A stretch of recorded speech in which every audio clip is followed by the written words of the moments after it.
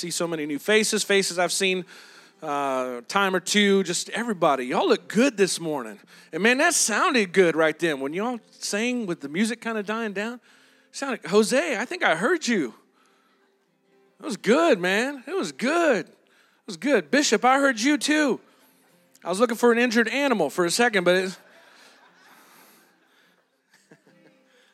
just teasing. But so good to be here, and again, we want to welcome everybody.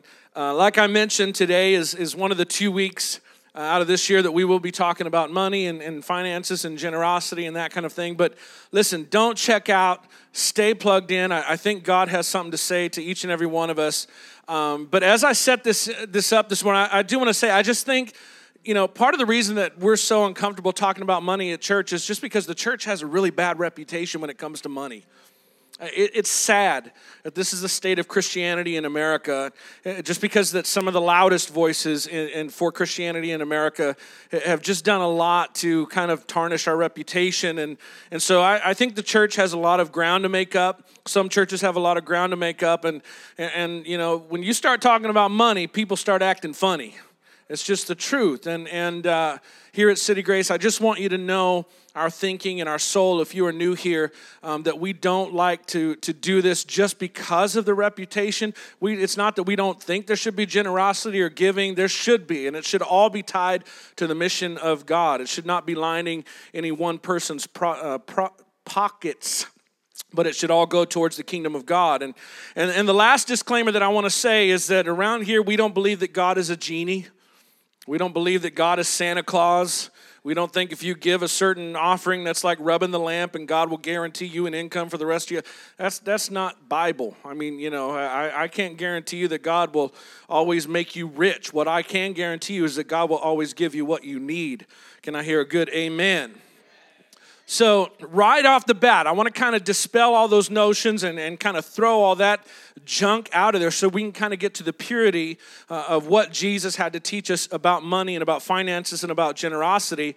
And I want to make a statement that I hope will put some of you at ease as we start to talk about this, and that is very simply that God doesn't want your money. God does not even need your money. If God needed your money, He would zap you, you would be a pile of ash, and He'd take it. But I don't see anybody getting zapped right now, and so I think that God doesn't necessarily want your money. I think as I read the scripture and as I look at what Jesus had to say about money and giving and what the early church practiced in terms of giving and generosity, what I see is that God wants very much to make us into people who love doing what's important to God. This is the goal of talking about generosity and about finances in the New Testament and in the Jesus movement. I'm telling you, God is not so concerned about your 10% as God is concerned about your heart, that He wants to fall in love with what He is up to in the world. And so that's who I want us to be as a church family. I want us to so love those that are still far from God that we gladly... The New Testament word for that is cheerfully. That we gladly and cheerfully, gladfully, just making up words today. We do and we give whatever it takes to shoulder people's load and help them come back to God. Can I hear a good amen again? See, the thing is, if I tell you you have to give 10% before you leave today, I'm scared that you're going to stop at 10%. What if God wanted to so bless your life that you were able to give away 30%? What if God wanted to so bless your life that you were able to give 50%? See, so I don't want to stop at 10%. I want to stop at cheerful. I want to stop at generous, and that's where we're kind of going with all this as we talk about money. And here's the danger of us talking about money or the way that we do things at City Grace. The fact is we have run a pretty good budget. I'm so grateful to our elder team, our leader team, Sister Lacey keeping everything running smoothly and all that kind of good stuff. We run a pretty good budget here at City Grace, and we do our best to never pull on your emotions for an offering. We're not going to show you pictures of hungry puppies to get you to give to the church. It's not happening. No slow, sad music, all that kind of stuff. We don't ever want to try and make you want to give. Did you catch that? We don't want to make you want to give. But the danger of being conditioned to only give at certain times, the danger that we face in not regularly talking about money is that giving can then become reactionary. Your giving patterns here at City Grace can become unplanned. It's something that you do guarded and carefully, but it may not be generously. And this is what we want to address today over these next couple of weeks. This is why I want to talk about it. And this is going to be hard for some of us to wrap our brains around because, we just kind of have these ideas about giving and about the church that just kind of, they've been with us for a long time if you've been a Christian for a long time. But let me show you what I'm talking about. Paul was a New Testament church planner and probably the most prolific church planner of his generation. And Paul would go around starting new churches all over the place in new cities. And on purpose, intentionally, Paul would not ask the new believers in his churches to give money. He would talk about money and giving with them later. He would talk about it always in terms of what God was trying to do in the bigger, wider kingdom. And he did even talk about percentage and priority giving, and we're going to talk about that next week. But Paul did not want the Jesus movement to gain a reputation of being about money. And so Paul flipped the idea upside down. And instead of gathering a bunch of people together to follow Jesus and then asking them to give money to his ministry, Paul instead made his ministry about serving the people that he was gathering to follow Jesus. And it was really beautiful. And we actually see Luke followed Paul around, and Luke wrote the book of Acts in your New Testament. And Luke was actually there in Acts chapter 20 when Paul was saying goodbye to one of his church starts. It was in a city called Ephesus. And Paul was actually saying goodbye for the last time.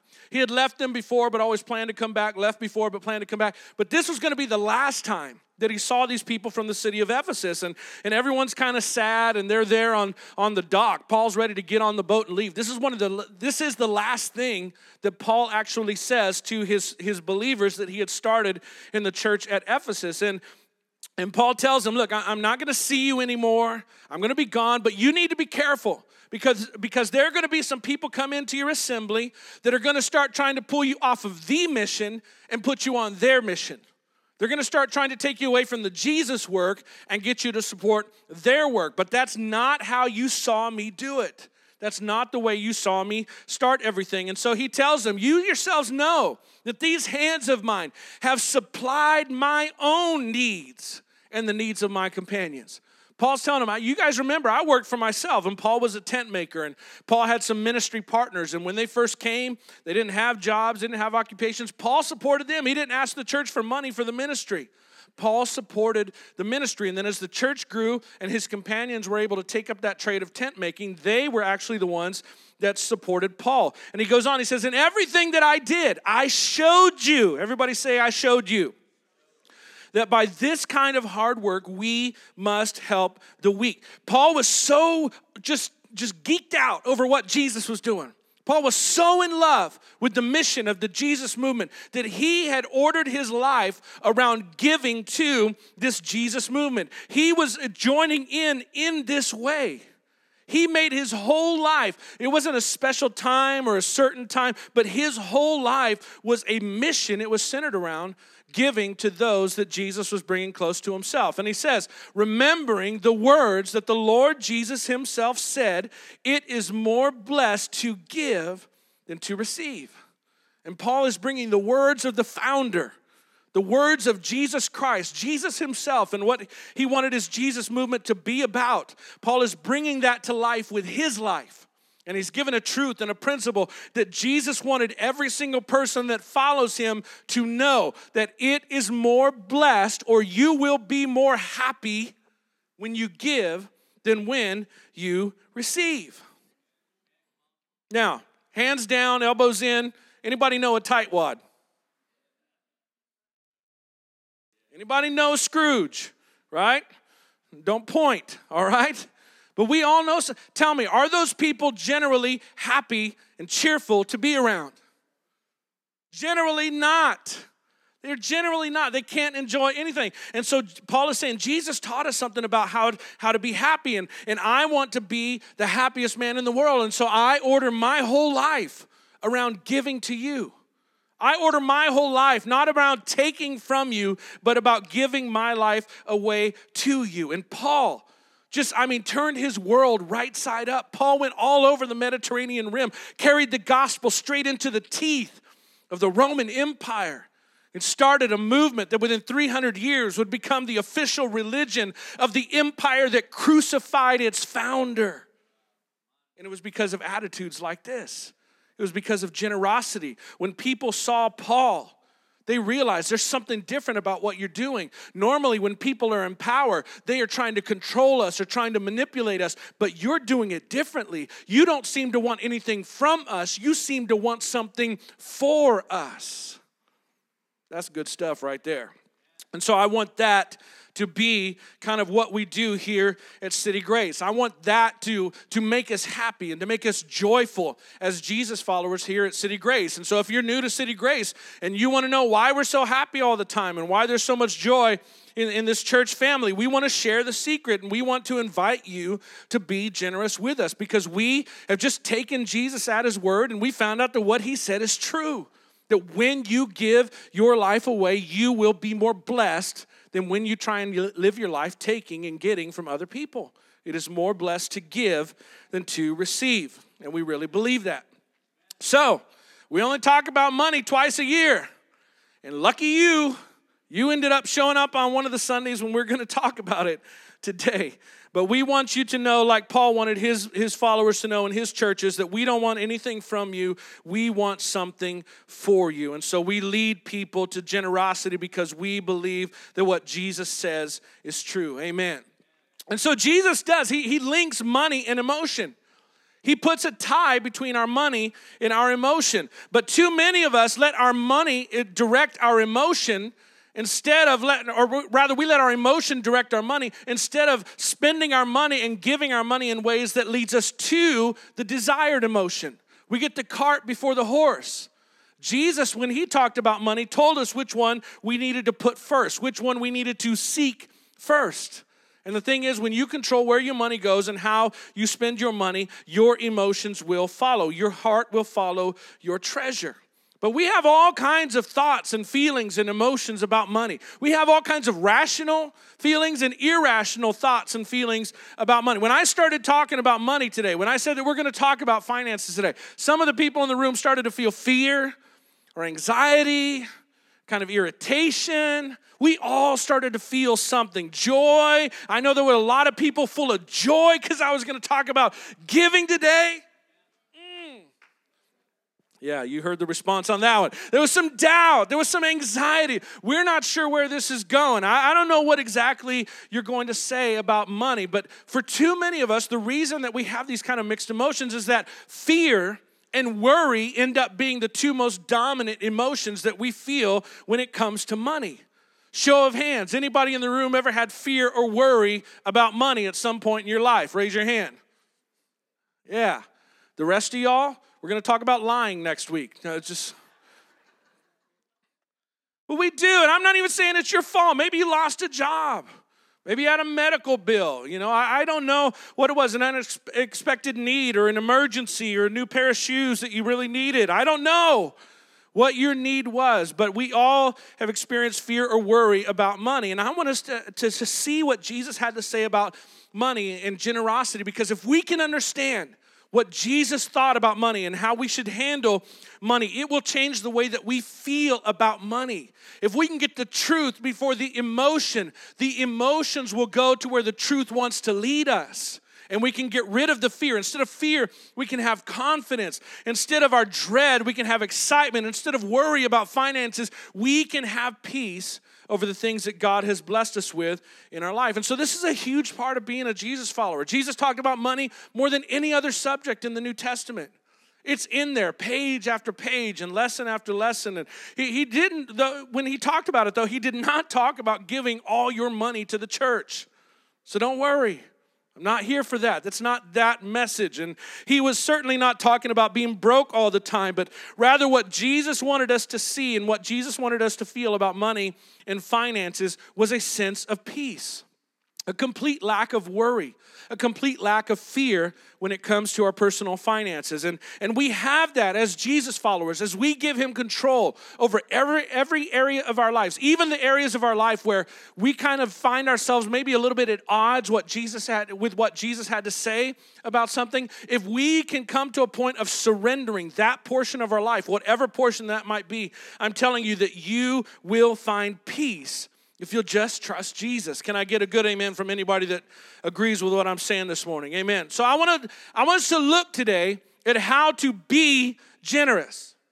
How to be generous. I do not want to teach you how to give. And right from the outset, I want to talk about this. Giving is not necessarily being generous. Just because you give or just because you have given does not mean that you are a generous person. And around here, again, if you look at everything that we enjoy as a church family, we have a lot of awesome givers in this church family. Almost everybody here in the past 6 months, you've practiced some kind of random act of giving. You've given to a small group need, or back last year when we had the fires going on and we helped the responders, you gave to that need. We have awesome givers here at City Grace. A lot of us give in tithes. A lot of us give in offering. Everything you see has been given. But the problem is that we are so great sometimes at giving to a need that it has blocked us from the principle of being generous. We're so good at responding to an emotion. We're so good at responding to a lack that we see in somebody else that sometimes it can block us from seeing what it means to truly be generous. So today I'm not here to talk about or to teach you how to do something. I want to teach us how to be something. Today I don't want to teach you how to give. You already know how to give. But what I want to talk about is something that we can all be. Our generosity goes way beyond emotional giving. Jesus-centered generosity goes way beyond random acts of giving. If you give when you feel an emotion, your giving will be random because you can't control your emotions. Most of us can't control our emotions. Most of us, our emotions are dictated by whether or not we have had coffee yet. Our emotions are dictated by whether or not we have had lunch. Right? Our emotions are dictated by whether or not that guy cut us off or stayed and waited for us to pass before he got over. Can I hear a good amen from any commuters in the house? And the emotion we feel is the love and the forgiveness of Jesus. That's what... But random acts of giving, like it's nice, it's great that you do it, but say your neighbor's car won't start and they need a repair, and so you pay for that. That's beautiful, and you gave, but that doesn't mean you're generous. That means that you have a heartbeat, like you're human. You have compassion for other people. It means your kids' friends at school have holes in their jackets or need a new pair of shoes, and so you buy something for them. Or at church, pastor gets up and starts talking about a Spark campaign, and so you give. That's great. But that was a random act of giving. And I hope that we always practice random acts of giving. I hope that this is always a church where we do that. Don't get me wrong. We should always respond to a need that God impresses on our heart. But I want to lead us beyond that. Because doesn't it feel good when you give to one of those random needs? When you help somebody, doesn't it feel awesome? When you buy a kid a pair of shoes or fix your neighbor's car, isn't it one of the most amazing feelings? But if that only happens randomly, then we are missing out on joy the whole rest of the time, when we could have been planning for joy all along. We could have been planning to experience what Jesus told us from the beginning, that it's more blessed to give than to receive. And so I want to change that in us. I want us to have a new mentality and a new way of thinking when it comes to generosity and giving. So, okay, Jared, you're kind of insulting us by saying we're not really generous. We only do random acts of giving. And, you're here saying that when I give, it's not necessarily that I am generous. What do you mean when you say be generous? And I think that a good definition of generous would be this. You are generous when we designate resources for the elements of God's mission that stir our hearts. We are generous when we designate resources for the elements of God's mission that stir our hearts. Now notice some of the key words here. Designate. That means that you thought about it. That means that you planned it. That means that you looked at your paycheck and your bills and everything else, and you decided this money is not going to be for anything else than what God is trying to do around me. This portion of my check, this portion of what God blesses me with, nothing else touches that. That has been designated for something else. I am planning to give that away. I am not going to let my emotions control where this portion of money goes. I am controlling where this money goes, and my emotions will follow. Because heart follows treasure. Because where your treasure is, there your... Oh, Jesus said this already, but we forget it. We forget it a lot of times. Secondly, resources. Notice I said resources. You can still be generous when you're broke. Oh, that should get a huge amen from somebody. Amen to that. Amen from any men in the room that your wife controls the bank account. Yes. You can still be generous when you're broke. Yes, it most often has to do with finances, but it could be food or a service that you can do or a skill that you have that you can give away. And then the next thing, God's mission. This is God's mission. This is God's work, what God is trying to do around us. He is the one promising happiness if we do it, so let's put Him first. And then finally, what stirs our heart? What stirs our heart are things that we have experienced and we have gone through. If you've experienced broken homes, then you probably want to give extra to a family and marriage seminar.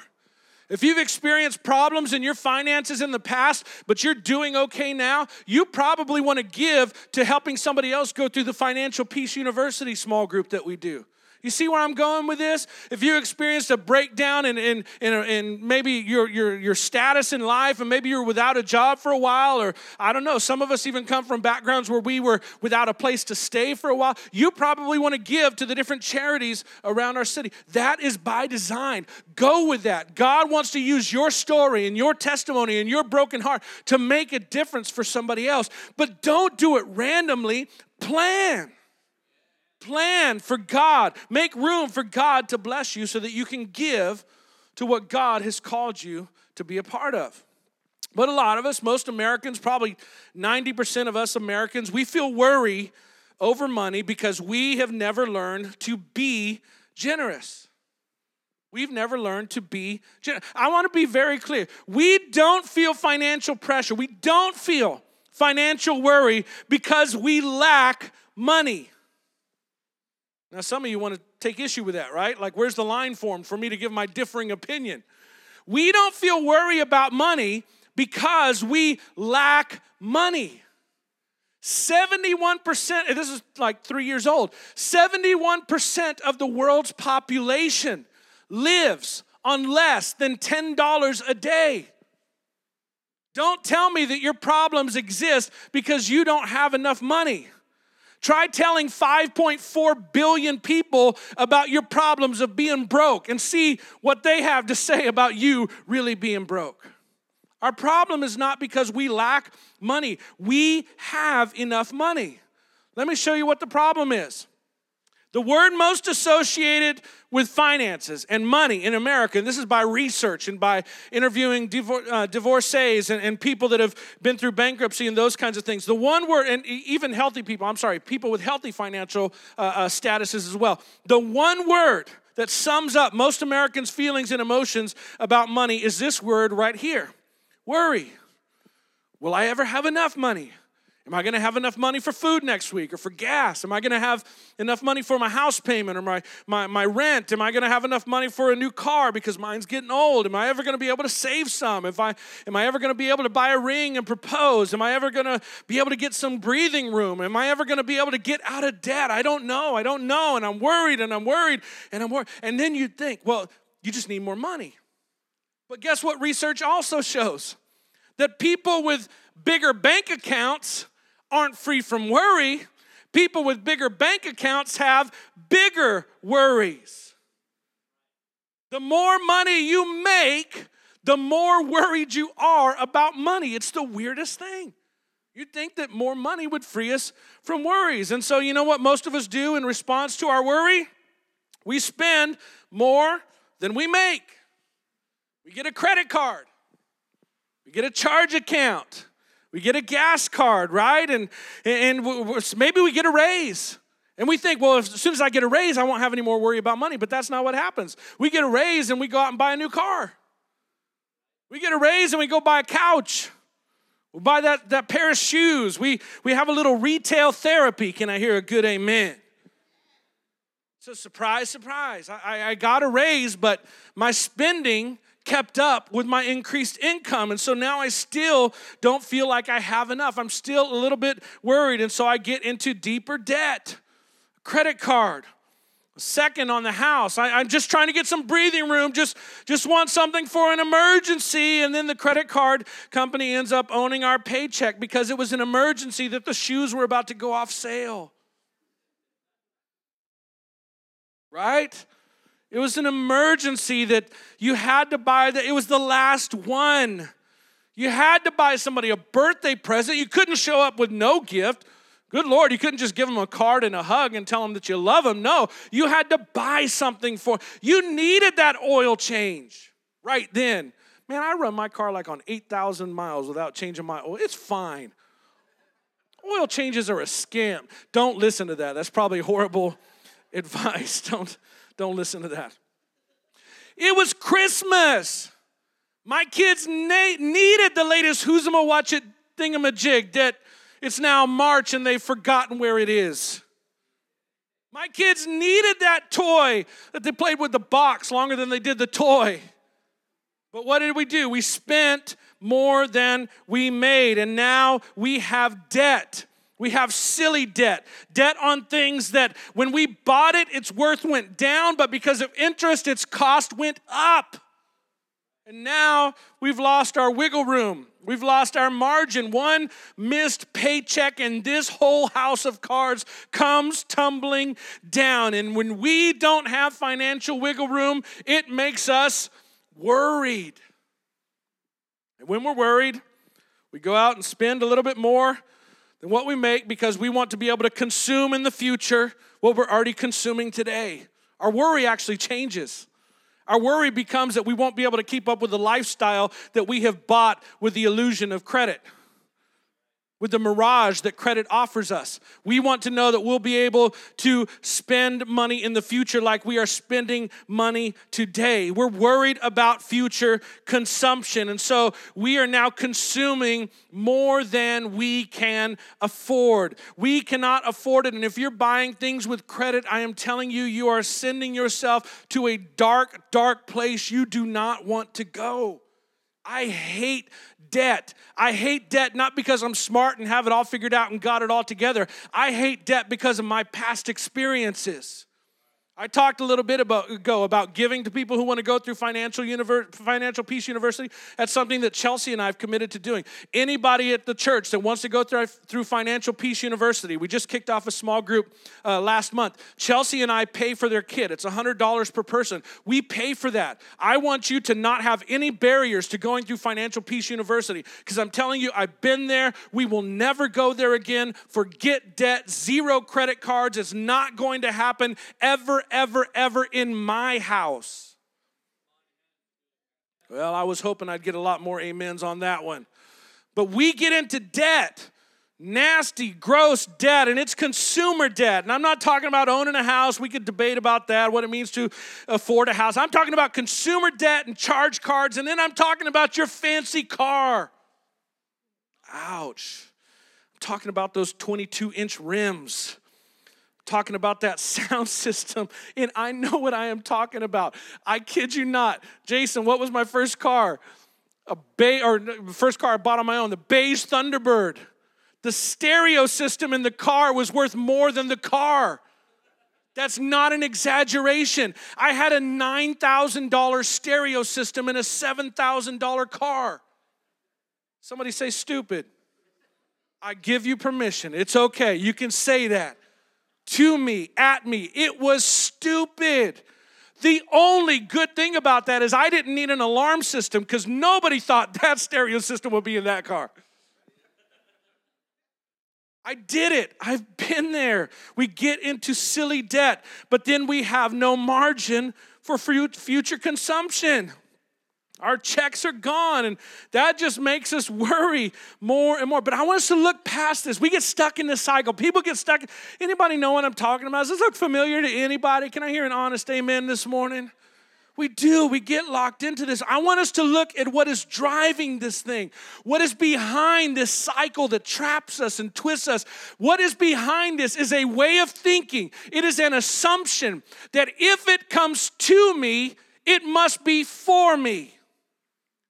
I assume that everything that comes to me is for me to consume. Everything that comes into my hands, I am supposed to spend. Anybody ever heard that saying, I got $1 burning a hole in my pocket? Man, that was me. Now Chelsea doesn't give me any dollars, so I don't have to replace my pockets anymore. Everything's good.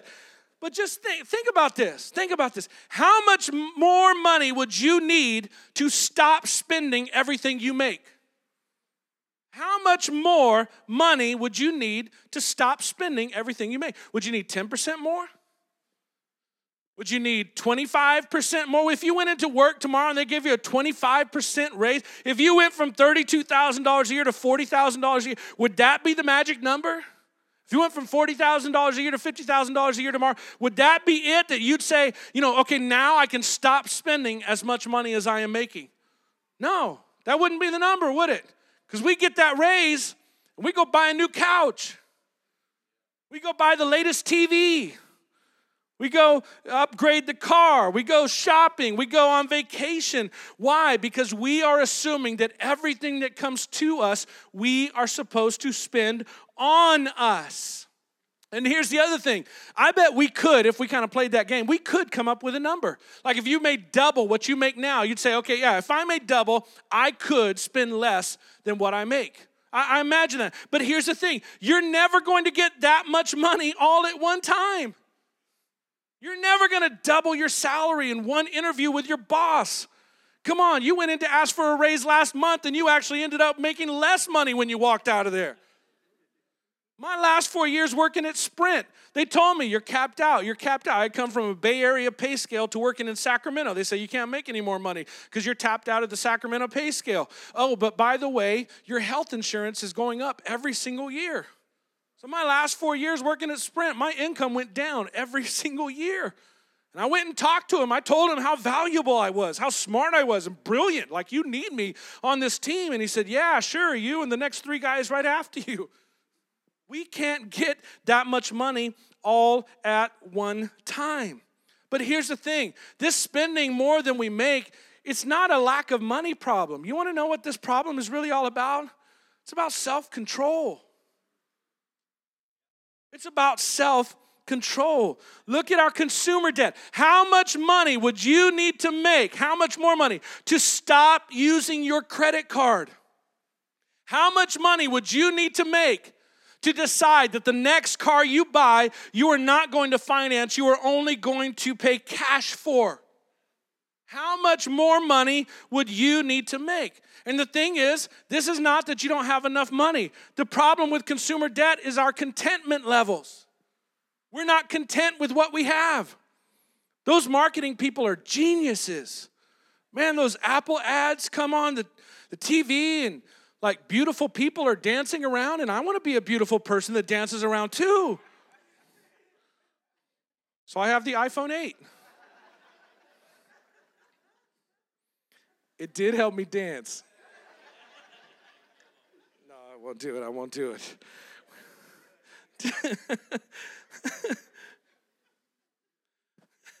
It's true.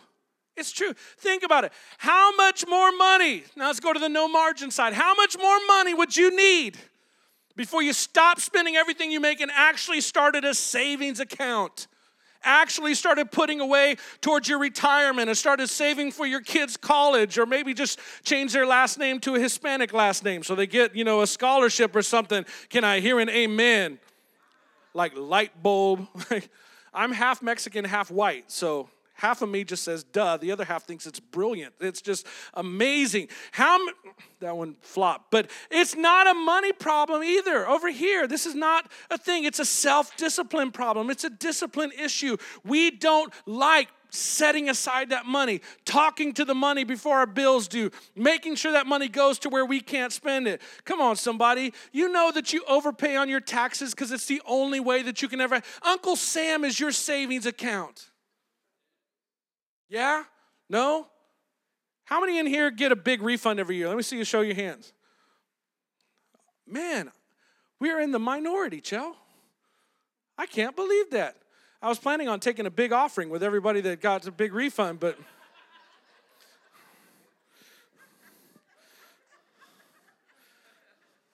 it's not going to work. It's me and Valerie. I am hungry, sis. If you're looking for some place to spend it, just let me know. But really, for worry, just like the rest of these things, we will never make enough money to stop worrying. Can I hear somebody say, I will never make enough? I could find somebody that makes 50% more than you. I could find somebody that makes double what you make now, and they still worry because worry itself is still not a money issue. All of these things are spiritual issues. All of these things are spiritual issues. Your self-control and your contentment and your discipline to do things to get you to a desired result. All of those things come down to a spiritual issue inside each and every one of us. And when we read the teachings of Jesus, it was so brilliant. Jesus knew all this.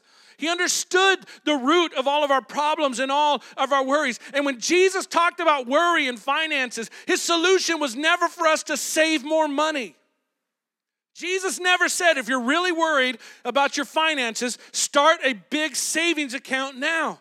What Jesus taught us is the reason that we worry is because we are trusting in ourselves to solve our money problems. I'm trusting in my ability to get a raise. I'm trusting in my ability to find a better job or to make more. I'm trusting in my ability to plan where my money's going to go. I trust in the money that I trust in the money that I can provide instead of trusting in the one who said he will richly provide everything that I need. My problem is a spiritual issue. My eyes are on myself. My eyes are on my own hands. I need to get my eyes off of Jared and get my eyes on Jesus. Does anybody agree with what I'm saying this morning?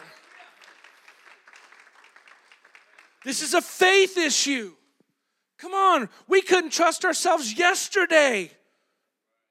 Why do we think we can trust ourselves tomorrow? Doesn't it make so much more sense to trust in a heavenly Father who said that if we will put him first, that he will provide out of his riches in glory, but we don't, and we hold on to money and we pull it tight to our chest and we don't want to let it go. And I'm excited about talking about this because I think that the thing that Jesus cared most about when it comes to our finances is to get rid of our fear, to get rid of our worry, to get rid of our anxiety over this life and the way that we live this life, but to live our life walking in the peace of Jesus Christ and the assurance that God has our back, yes, but God also has our future. And he holds it in his hands. Amen. Everybody say, Jesus, turn around and tell somebody close to you, Jesus is tired of healing your fingernails.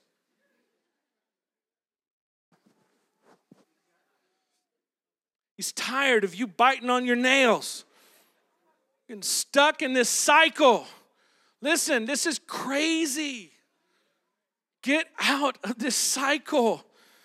And we're driving ourselves crazy because we think that what we need is more money. But this is not a money problem. This is a spiritual problem. And this is Jesus. Jesus shows us this, and Paul showed us this.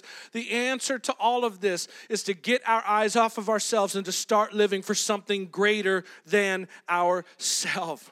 We will break this cycle when we are more in love with what God is trying to do around us than we are in love with our own comfort and technology in 2018. That's what Jesus did. He lived for the mission. That was the whole reason he came. This is what Paul did. He lived for the mission. He said, my life is about the mission. So generous people have learned not to give when there's a need. They've learned to break that assumption, that consumption assumption, that I assume that everything that comes to me is for me to consume, that everything that is placed in my hands is for me to consume. But you know, preacher, if you just convince me, maybe show me a sad picture, tell me that it's really urgent, then yeah, I'll take of what is really meant for me, and sure, I'll give some to you. We've got it wrong. We're thinking about us. We're not thinking about Him. And so we randomly give some of what we normally consume for ourselves. We had planned on using it for ourselves, but sure, I'll stop using it for myself this month. I'll stop using it for myself this week. But I don't know about next week. And no matter how many or how few zeros are on a paycheck, this way of thinking was what Jesus taught against whenever He talked about money and finances and greed. What Jesus taught us is that greedy people assume that it's all for them to consume. But we don't think about this when we think about greed. When I said the word greed, your mind went to Scrooge McDuck. Your mind went to a rich old man in a bank vault somewhere in the bottom of his house stacking gold coins. Come on, your mind went to Ebenezer Scrooge and the One Coal and Tiny Tim, and nobody does that. That's what the movies tell us that greed looks like. But greed is seen in all people. Greed is seen in every social status. Greed is seen at every single paycheck level and even in those who don't get a paycheck. You want me to prove it to you? Give one kid some candy and don't give any to the other kid. Come on, parents. You guys know exactly what I'm talking about. That one kid that doesn't have any starts going, because they can't talk yet. And then they just walk over and they want some. Or even if they can't talk, can I have some of that? And what's the one that has all the candy say? No. And we parents, we tell them, share. Stop being selfish. Works too, but today I want greedy. Stop being greedy.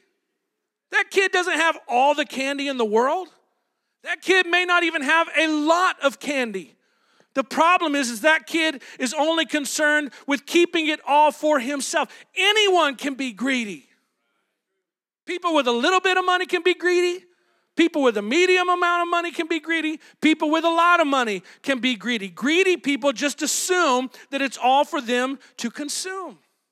And Jesus talked about this, and he gave us an example, and that's what we're going to look at right here as I kind of bring this thing to a close. Jesus talked about a man that was greedy. He was just concerned about himself, and he just assumed that everything he had was for himself to consume. And the reason that Jesus was so against this is because our greed always leads to discontentment. I guarantee you the kid with 5 pieces of candy, if he sees another kid having one more piece of candy, what does he do? He tries to get that one piece of candy too, doesn't he? You know what I'm talking about because you have a nice car and then you put wheels on it. Well, we'll let that one go. Everybody's going to walk outside today and be checking everybody's rims. Just hubcaps. God bless you, sister.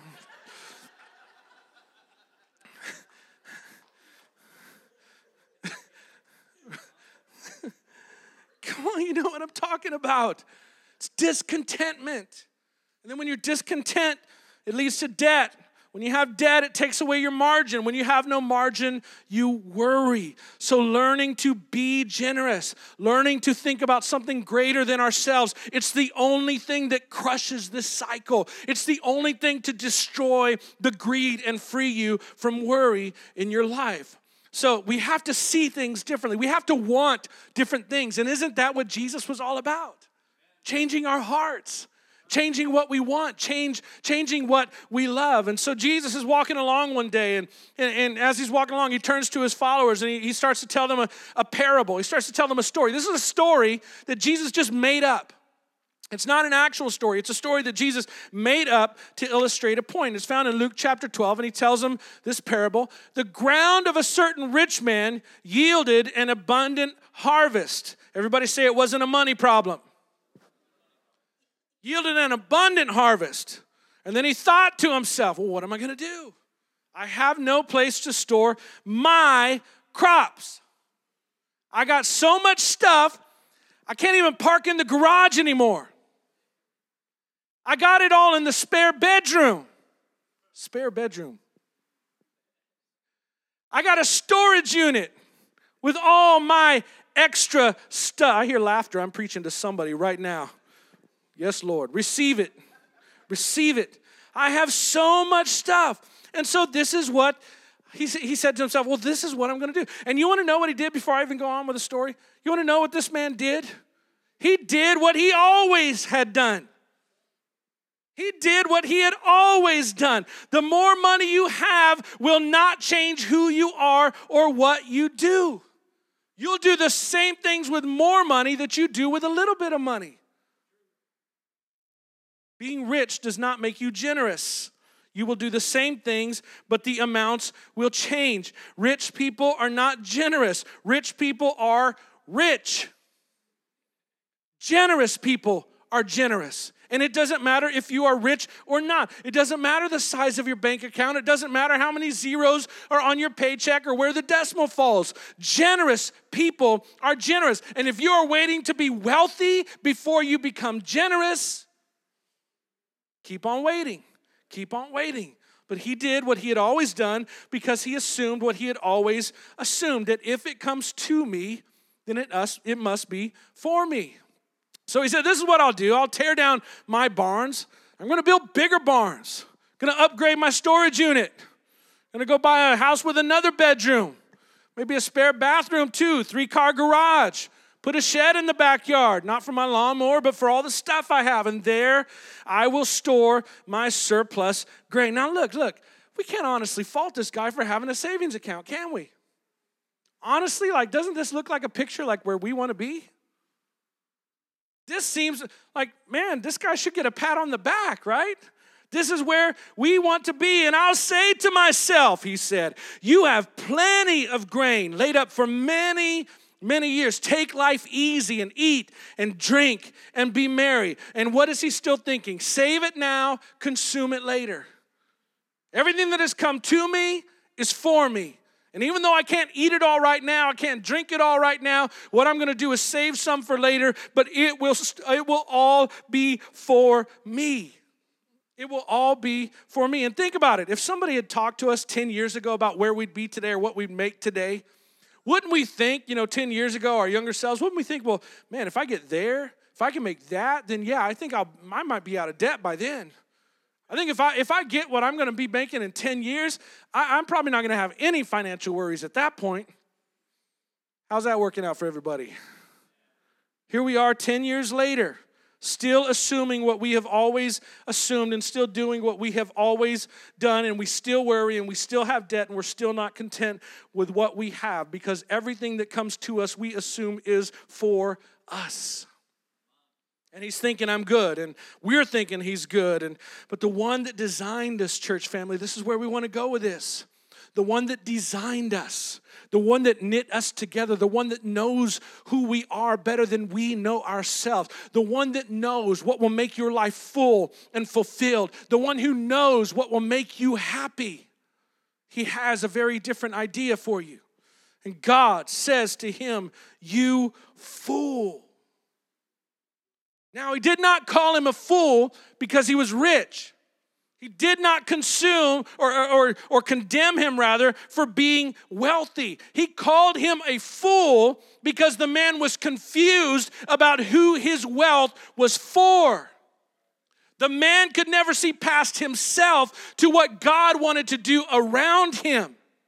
He could never see past his plenty to see the needs that God had placed around him. He thought getting lots of stuff was going to make him happy. He lived by the motto that the one who dies with the most toys wins. He thought that it was all for himself. God called him a fool because he assumed it was all for him to consume. God says, you fool. This very night, your life will be demanded of you. Because we might get lots of stuff, but we don't get lots of days. We might be in control a little bit about how much stuff we accumulate. We have no control over how many days that we get. We have no control when our life will come to an end, over when our life will come to an end. And then in the parable, this is so powerful. Jesus is making up this story, and God asked this man a question. And it's a question for him, but it's a question for me too, and it's a question for you and for us this morning as well. And he asked him, then who will get what you have prepared for yourself? Once you die, who's going to get what you have prepared for yourself? And what's the answer? The guy my wife marries. I hate that guy. I don't know him, but I hate him already.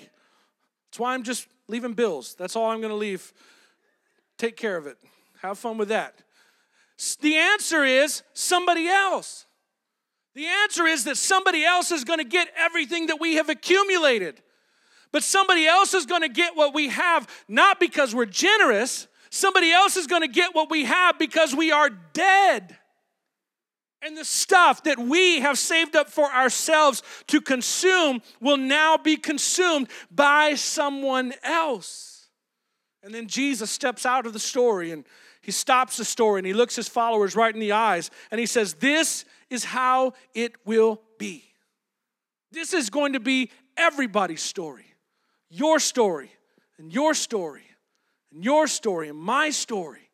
This is how it will be with whoever stores up things for themselves, but is not rich toward God. That everything that you have consumed, saved up to consume later, everything that you have planned for yourself, that one day, circumstances that are out of your control, those things will go to somebody else. Jesus said that is how it will be for everybody. You know what Jesus was saying? I've never seen a hearse pulling a U-Haul trailer. Once you die, you can't take it with you. So what does it mean to be rich toward God? In the context of this story, it's the opposite of storing up things for ourselves.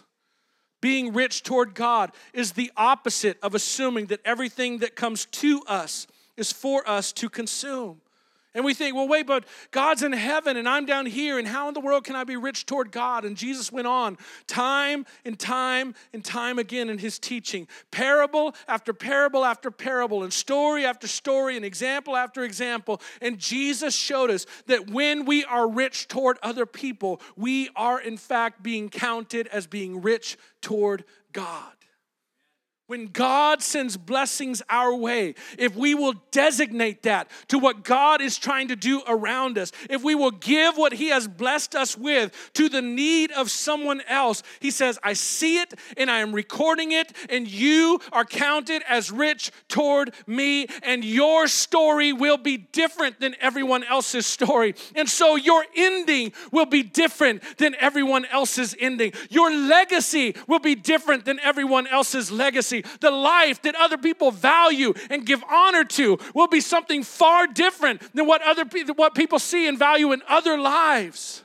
That if you want to be different, if you want to change how your story ends, then you become rich toward God by becoming or being rich toward others. To living open hand. And the thing about this whole concept is that Jesus is showing us we are not owners of our money. We are not owners of what we have. If you do not control where something ultimately ends up, you don't own it. You're just a manager. You're just a steward. And Jesus is showing that we have tried and thought and behaved for so long as if we are ultimately in control, when all along God is the one who orders our steps. God is the one who makes it rain on the just and the unjust, who provides for the just and the unjust, who is testing us and trying us and changing what we love and changing who we love and how we behave toward others, that we are not owners of our own resources, but God has given it into our hands to be stewards of everything that he has blessed us to do his work.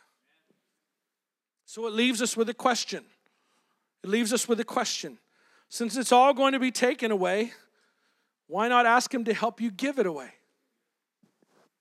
Since it's all going to somebody else anyway, why not ask him to show you who needs it the most? Why not take what God has blessed you with and designate those resources. Designate what God has put under your control, under your stewardship, and under your management to bless and to encourage, to strengthen the weak that God has placed around you. Come on, don't we all know somebody that could use a blessing? Don't we know somebody that God has placed in our life and they're hurting and they need, and it may be your money or it may not be your money, but God has given you so much. He's blessed you with so much. He's taught you so much.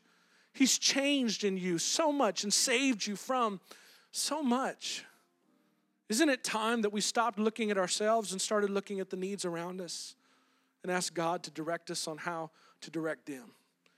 Amen. Can we all stand this morning in the place?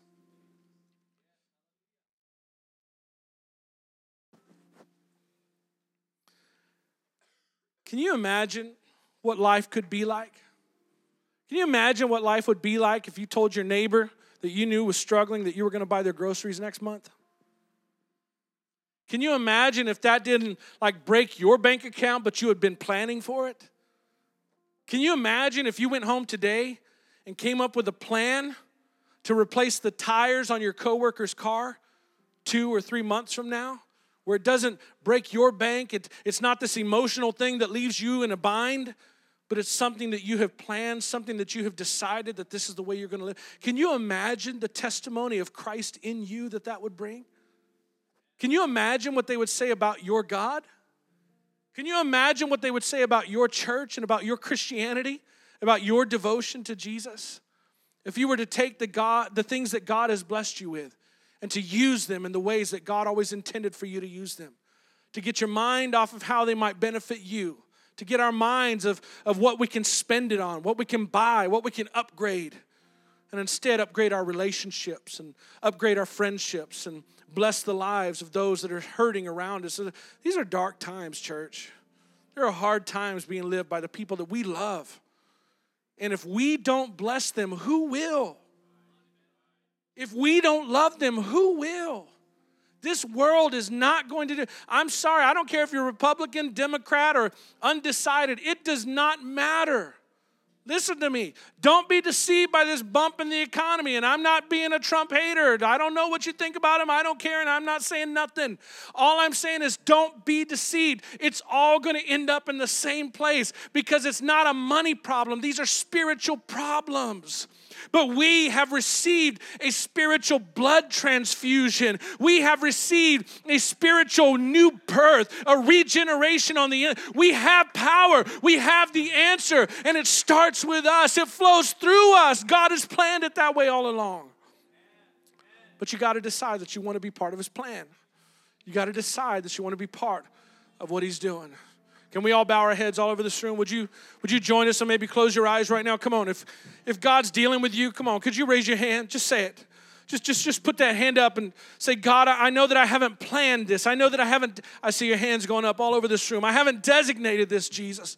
I haven't sat down with a calculator, God, and thought of how to be a blessing to somebody. God bless you. I see hands all over this room.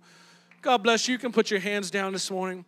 I want us to do this. If you're new to City Grace, this might be a little bit different, but I just want everybody to come to the front this morning. You don't have to kneel. You can stand right here, but just all to join together. What if it started with us in this room? Come on this morning. What if it started with us? Would you make this declaration with us this morning? Would you make this decision with us this morning? Jesus, I'm going to do whatever it takes to bless. I'm going to take what you have given to me and give it to somebody else this morning. Come on, church family. Let's worship Him this morning. Sing this song together and dedicate ourselves to the work of Jesus this morning. We give ourselves away. I give myself away. Lord, I give myself away so you can use me. Give myself away. Oh, give myself away so you, oh Jesus, so you can use me. I give. God, it's not pointless. Jesus, it's not random, but I want to be used by you. I want my story to be part of your story, Jesus. I want my ending to be different than the way that I was writing it, Jesus. You're the author and the finisher of our faith. Lord, write a different story with my faith this morning. Give me a brand new ending, I pray this morning. Give myself away. Give myself away.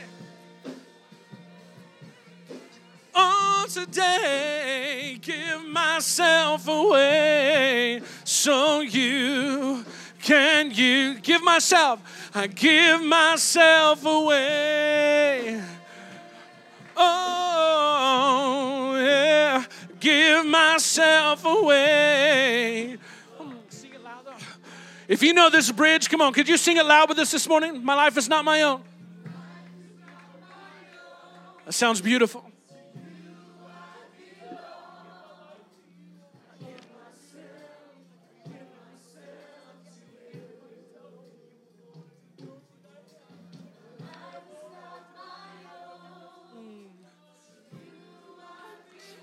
We've been purchased with the precious blood of Jesus Christ.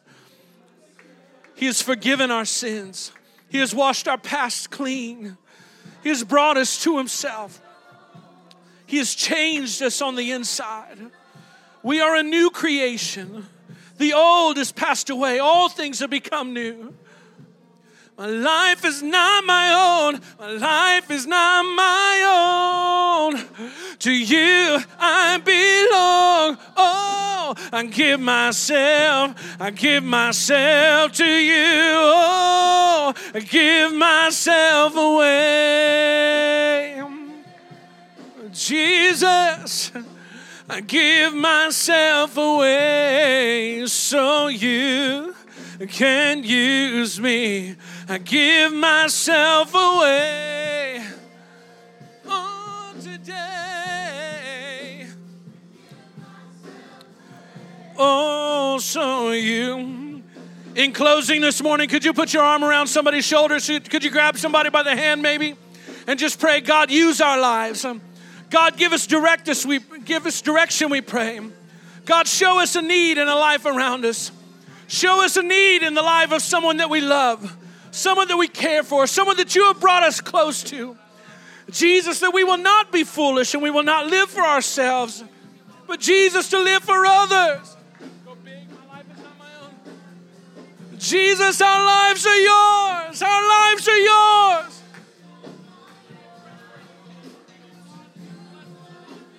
Use us, Jesus. Give myself to you. My life is not my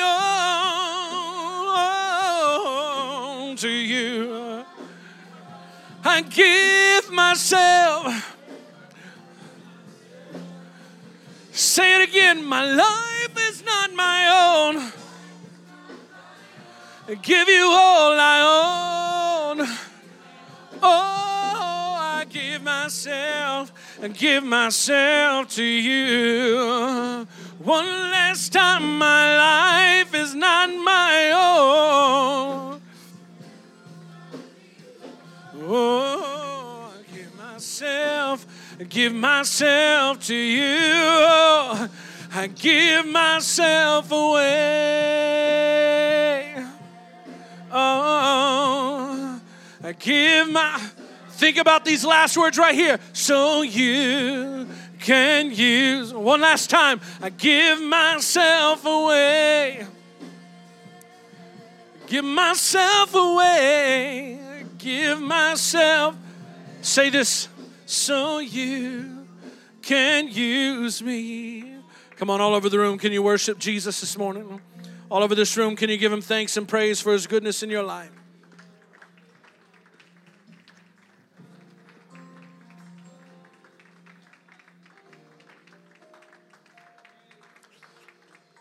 Jesus, as we leave this room this morning, we thank you for the ultimate example of sacrifice, for the ultimate example of someone giving their life away.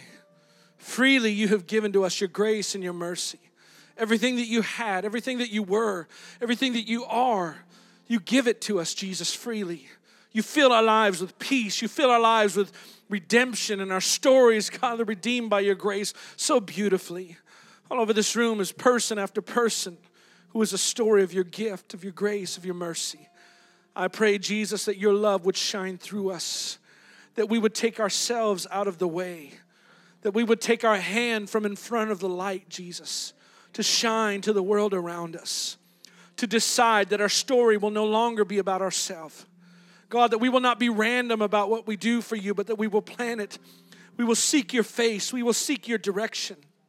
We will ask for your hand and your blessings. God, not to prosper us, but God, to bless the lives of those around us. Use us.